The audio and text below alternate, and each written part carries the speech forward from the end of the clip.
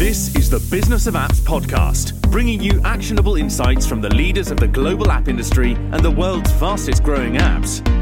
You can find more app news, data and analysis over at businessofapps.com. Welcome to the Business of Apps podcast. On this show, we invite app industry professionals to cover various topics. We promise to do our best to keep it both insightful but brief. In this episode, we have Fouad Saeidi, CEO at App Growth Network. Fouad, welcome to the Business of Apps podcast. Thank you, Art. Thanks for inviting us. Great. Thank you for coming. It's great to have you on the show. All right.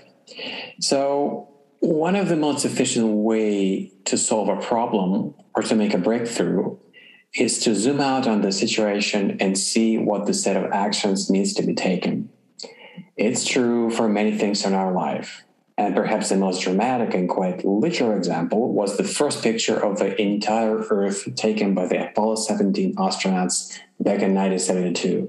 They zoom out on the Earth itself. It woke up a lot of people on the environmental issues and changed our attitude towards the nature. Today, we aren't going to tackle that big issue, but still, we want to zoom out on the app marketing and specifically talk about the notion of app lifecycle marketing. But before we begin dissecting this thing, tell me about yourself, Fouad. What is your background? So my background is in digital marketing over a decade. I actually have done app marketing since 2013. I remember first I joined a mobile gaming startup, and that we were publishing games. And one thing led to another thing. Here today with App Growth Network, touched over 250 apps in the career overall.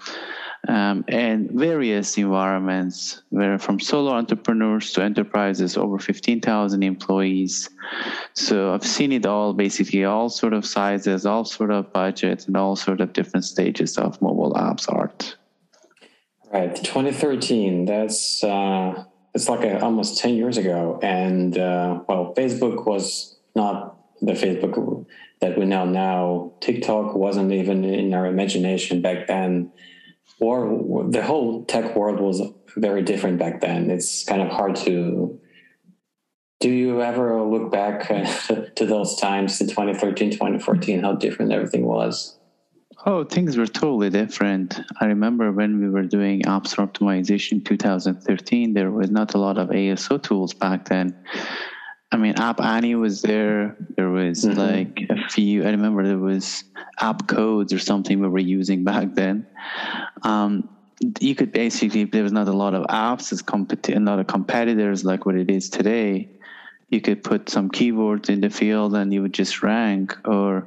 And if you remember the era of Flappy Bird, Oh yeah, where there was lots of clones of Flappies in the App Store, and they all ranked and made money. And basically, App Store was flooded with a lot of versions of Flappy. So interesting times. Pretty flappy world back then. Now, tell me about App Growth Network, your company. What do you guys do? Do you grow apps? Do you water them? We do. We actually are a 20 people company. We are headquartered in Vancouver, Canada, where 90% of the team is located.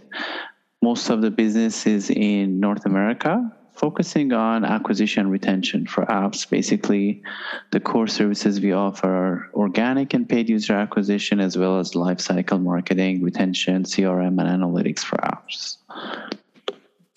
Wow, Vancouver, what a place to work. That's my dream, to move there one day, perhaps in the next life.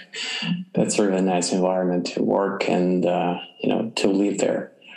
One of the reasons, perhaps the biggest one for app projects to fail, is the lack of systematic approach. App brands, in-house marketing teams may have certain skills in one area, but they just don't put all pieces of the app marketing together. And in the app industry, there's such notion as the lifecycle marketing. So let's define it. What is it? Well, lifecycle marketing is about creating effective strategies that meet customers' needs at the right stage of their basically journey.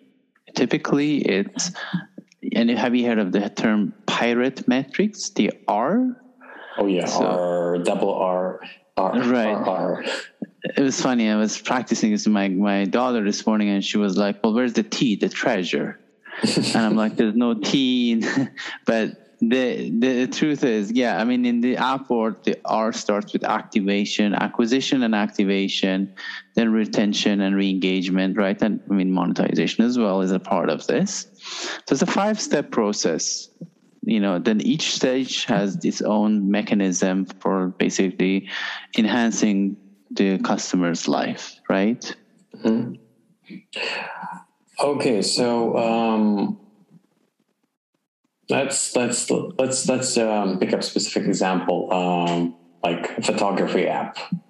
Yeah, so people can see better, like how each stage can or should be applied to the application lifecycle. Yeah. So the funnel starts with acquisition.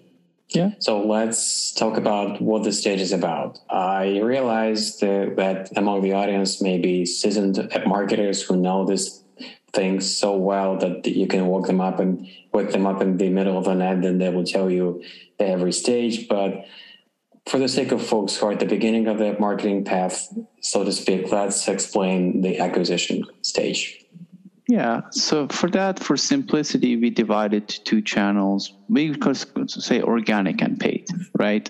Mm-hmm. And within organic, then it has subcategories like App Store optimization, which is search, and everything that you do, then you get better conversion through the App Store itself as a channel, social media, email, word of mouth. And paid are obviously what you have to pay to providers like Apple, Google, Facebook, social, TikTok, influencer marketing, anything that you have to pay to get users to the door.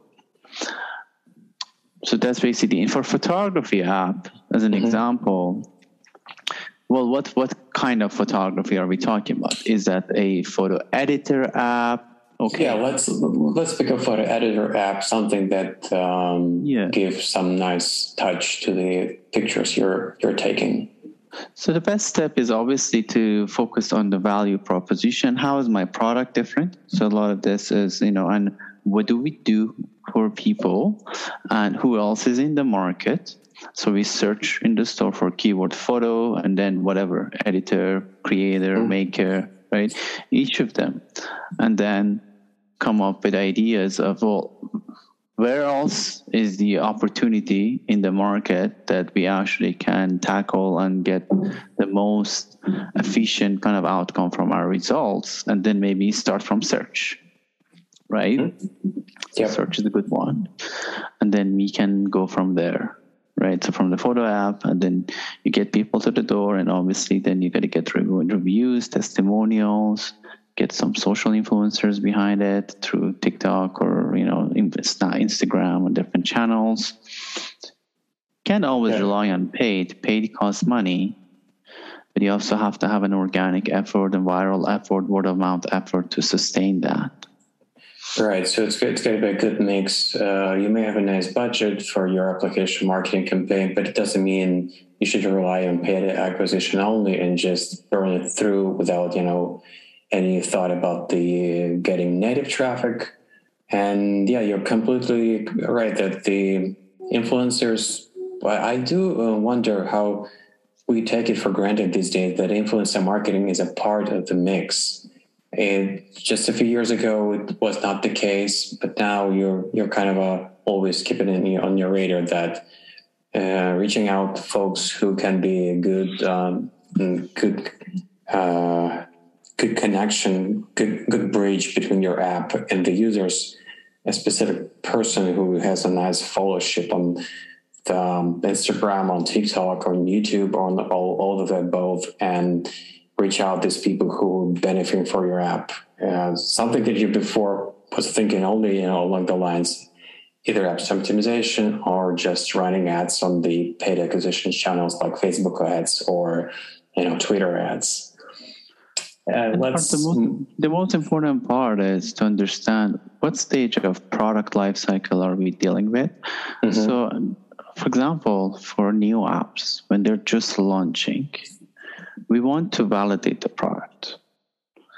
So if we want to validate the product, it's really important to have the most qualified users on the product so that we know the traffic source is good. So if we compare, for example, Google UAC, which is a channel that is usually cheaper to acquire compared to Facebook, was 3 times more expensive. So we have prospects or clients asking us, I want 1 million downloads and I want to spend the least. And I'm like, well, you're just launching a product. Do you really want those 1 million right now? Or do you want to just have 1,000 to 10,000 downloads to validate your early stage product? And Facebook, yes, you're going to be paying more cost per install, but then you're going to put more criteria there. People at certain age, certain household income, certain jobs, because, social media, everything that you put is used against you for advertising. So then maybe you get a bit of that. So then, and also obviously search is important because it's relevant. Then focus on those scale channels later on when you know that you have the best product in the world or have improved your product to its best potential. And that level, you put scale channels like Google UAC where you can actually get a lot of downloads. We call it bang for your buck. Right. The validation is really important because up till that point, before you validate your product and see if there's a real demand, it's your assumption. Obviously, you and your team admire the product you've been working on and you believe it's really useful for people. But before you test this hypothesis, just a hypothesis, you have to test it in the real market and see if there's a real demand before you start really investing in the app marketing, paid acquisition including. Yeah. Now we're moving up or down. It depends how you rotate the funnel. Activation. So we've got the attention of the people that are using the app. So let's make sure they actually start using the app after the moment they've downloaded it on their smartphone, put it in their pocket, and become and proceed with their lives. What do we do at this point? Basically, these are strategies to convert acquired users to engaged users. So a 3-step process, optimize the user onboarding. That's really, really important because you got that first few seconds to capture users' attention. Mm-hmm. And obviously at that level, they're evaluating, do I have to pay for this right away? Well, some people offer free trial, try it for a while, right? And reminder for people that this app exists. Chances are somebody is searching for we're talking about a photography app, mm-hmm. for the editor app, and they download 3 of them at the same time, and now they're evaluating these 3, right? It's not that the first one they download and that's it forever. They'll try 3, 4 of them at the same time.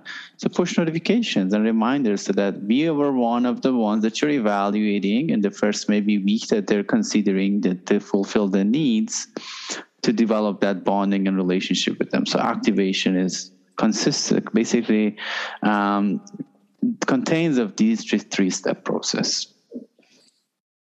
All right, that's a really good hint because obviously, no matter how good description, the icon, the demo video on the App Store, even reviews that people can read somewhere.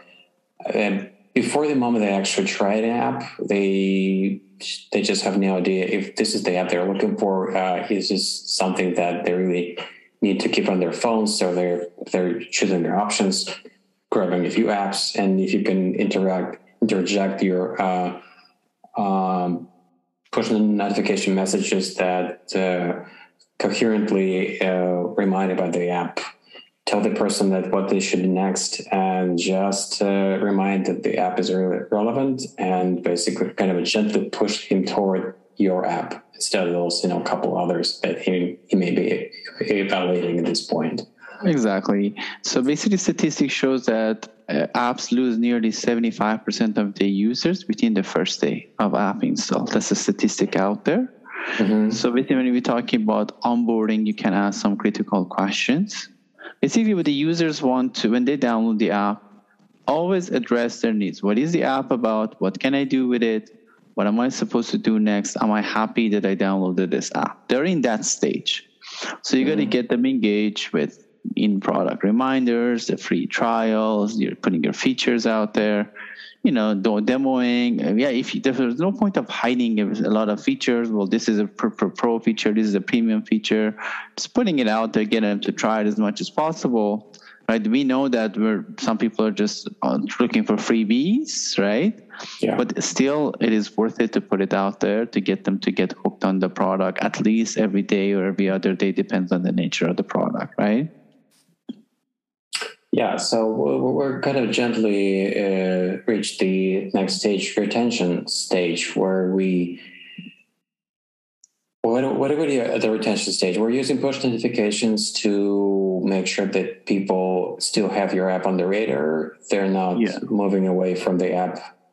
There may be so many things, that may prevent that specific person from using your app that's kind of unpredictable, not only for you, but for him or herself. And there got to be ways to remind about the app and kind of guide him or her through the application experience, right? Yeah. So for retention, you want to break it by different days. So day 1, day 7, and day 30.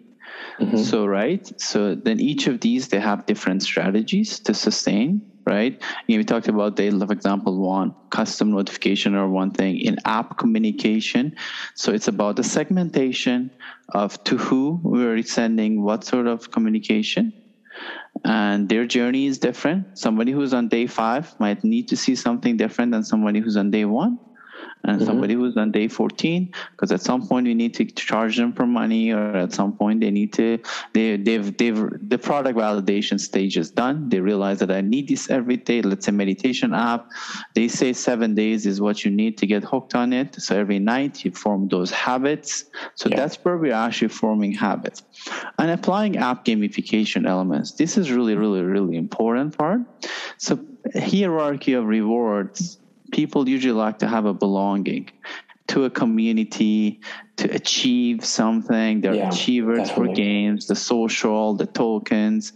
Again, I've spoken about various kind of events about companies like Duolingo. They just went IPO recently, that they actually mastered this whole gamification in the product through leagues, through social, through leaderboard, through daily streaks.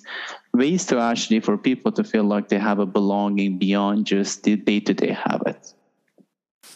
Right, we're social animals. We like to belong to other group of people, share their interests, share your achievements, hints, tips, tricks, your progress in the app. And the Duolingo is a really great example because this is about the learning a language, and you have to apply a lot of tricks in a good sense to help that person to progress and make the use of the application.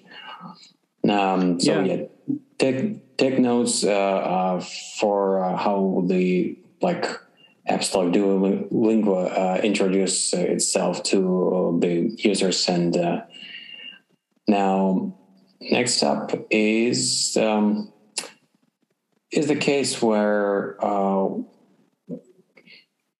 it doesn't matter how hard you may try to avoid this stage, but it's going to happen inevitably. Some people will churn away. This churn rate that says that 3/4 of folks are churning away within the first 30 days or something. They're just stop using the app.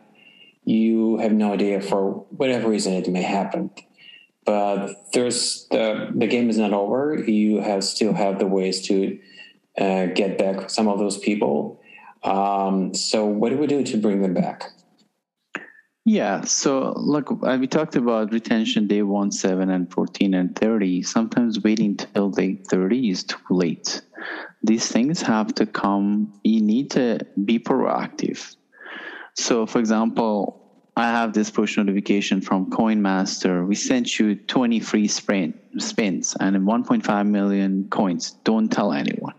They try to make it a secret, something really special to this person. Right. Oh, wow, I've got something here. If they wait till 2 weeks, the person might have lose their interest about the goal is to play daily, right? discount or a limited time saving. Uber is really good with that. Like, I don't know about you, but I get like 50% off every other week or something like that. Then, either from Lyft or Uber, they're trying to do something to you every other while. Yeah, I think the key part is that it shouldn't feel like a stretch. It should be really something useful. Be creative. You have to be able to think through what the real benefit you may bring to people, approaching them with something. It shouldn't be empty, hollow proposition that does nothing. That's the tricky part, but if you can pull it off, you have a really good leverage to bring people back and grow part of your app's user base you've lost for a certain period. You may bring these people back. Yeah, and either a financial reward or some premium feature of the product that it's a special thing for them that they wouldn't upgrade for that. And I think in-app surveys are really good ones. So there's third-party tools that you can actually put in the product. Love us, rate us, don't love us, tell us why early, so you know why they don't love you, and then later on try to win them back by offering something complimentary service feature. Gotcha. Be proactive.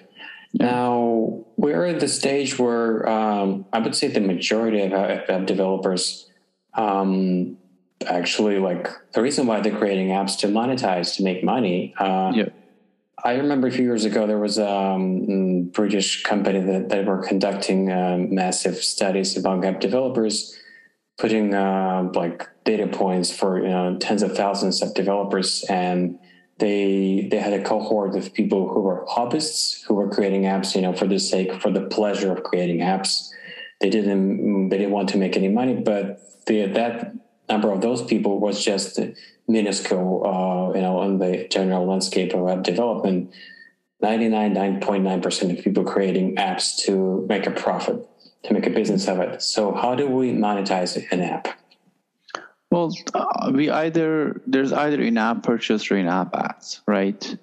So if you are an app that has a lot of low-value users, so let's say some casual games, right? Or some apps that are commodity, easy to make, right? You just want to go for numbers game, then in-app ads are the way to go. It's based on impressions and all that. But if you have a product that is quality, you've put effort to build it, you don't want to bombard it with ads, right? You want to have in-app purchase. So that's very common. So monthly subscription or yearly subscription is very important. Trying to get yearly subscription in front of people as early as you can after the value proposition is defined. Be smart with it, like the color contrast with the X sometimes. I've seen people put like a sharp white on blue and it's easy to see the X, whereas some games you can't even find the X. It is like black on gray or something. There's an X somewhere if you really look deep. But some people just purchase. Don't underestimate the purchase of the buyers out there if you want to increase your subscription ratio. And one-time purchase, like for example, Bumble, they have a one-time lifetime purchase. Portable North Pole, you buy this product because you have children. It's a holiday app, Well, a lifetime purchase, and some people see value in saving, but these are like couple $100 purchases. Like I think Bumble Premium was $200 or Portable North Pole Lifetime Pass was $400, right? So you paid for like 5 years, 10 years to use it actually, right? Bumble, it's like a lifestyle app. If you're single, you're dating. If you're not single, you're networking. They've got the biz, they've got the BFF. So every stage of your life, you can actually use this for a long time and benefit from it, right?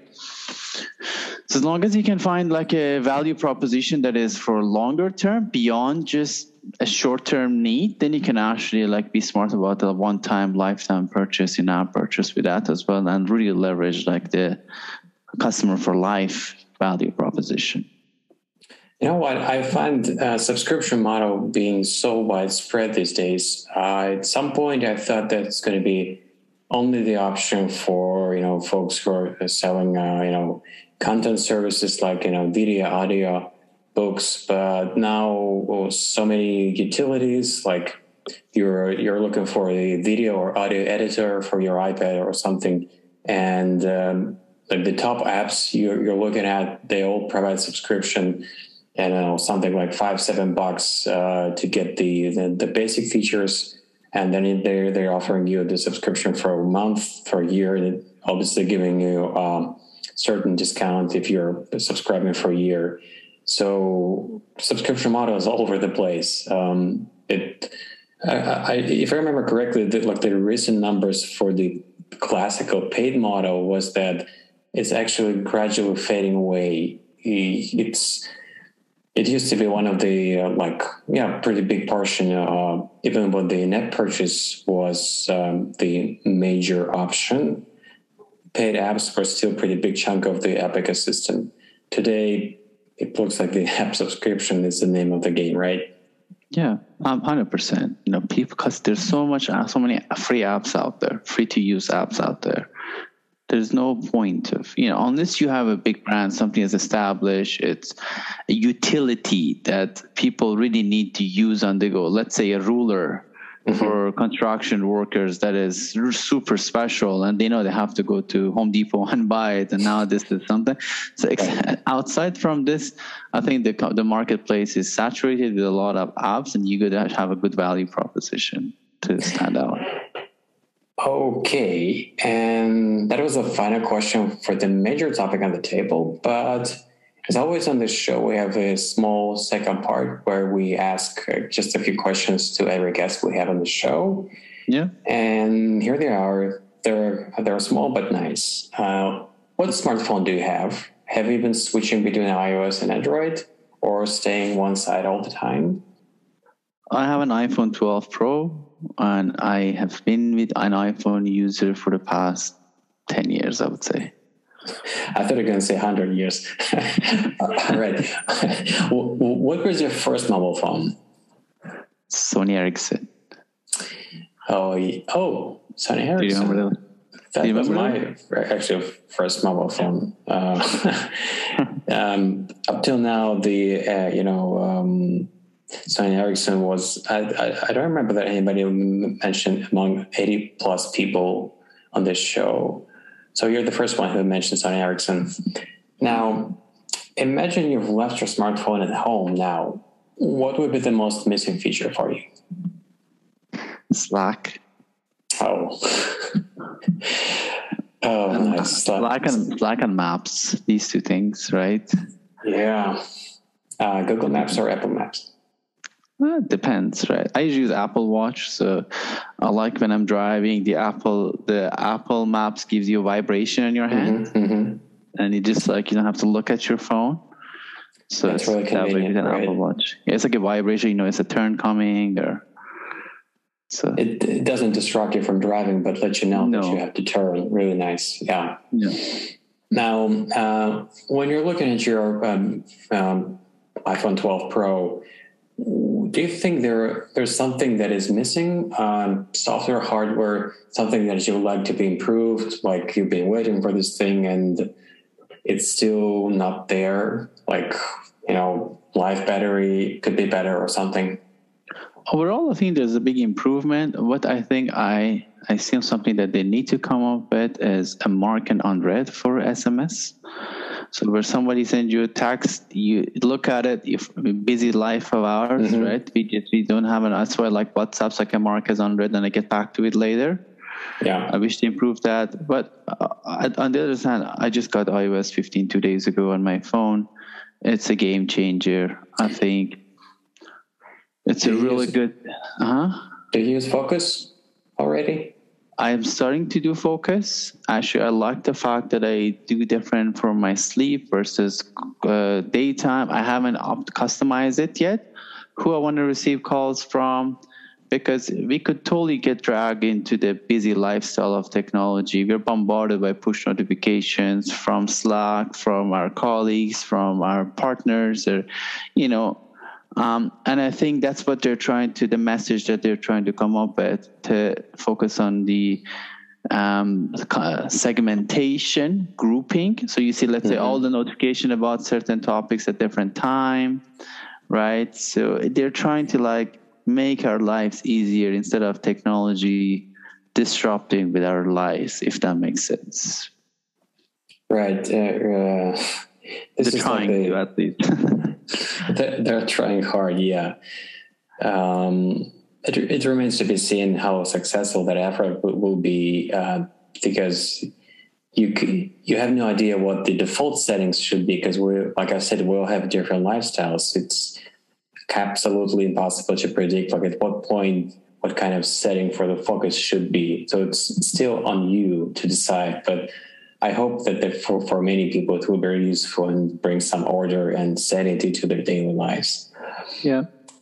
And before I let you go, just a very final question. How can people get in touch with you and get more information about what you do? Well, appgrowthnetwork.com is our website. My email is fouad@appgrowthnetwork.com. I'm on LinkedIn, Fouad Saeidi, and I think in this podcast you'll put some link to our website or my information down there. I look forward to see this and support the community by all means. That's terrific. Thanks, Art, for your time and coming on our podcast, Fouad. Thank you. Thanks, Art. Thank you very much. Have a good one. Bye-bye. And that was Fouad Saeidi, CEO at AppGrowth Network.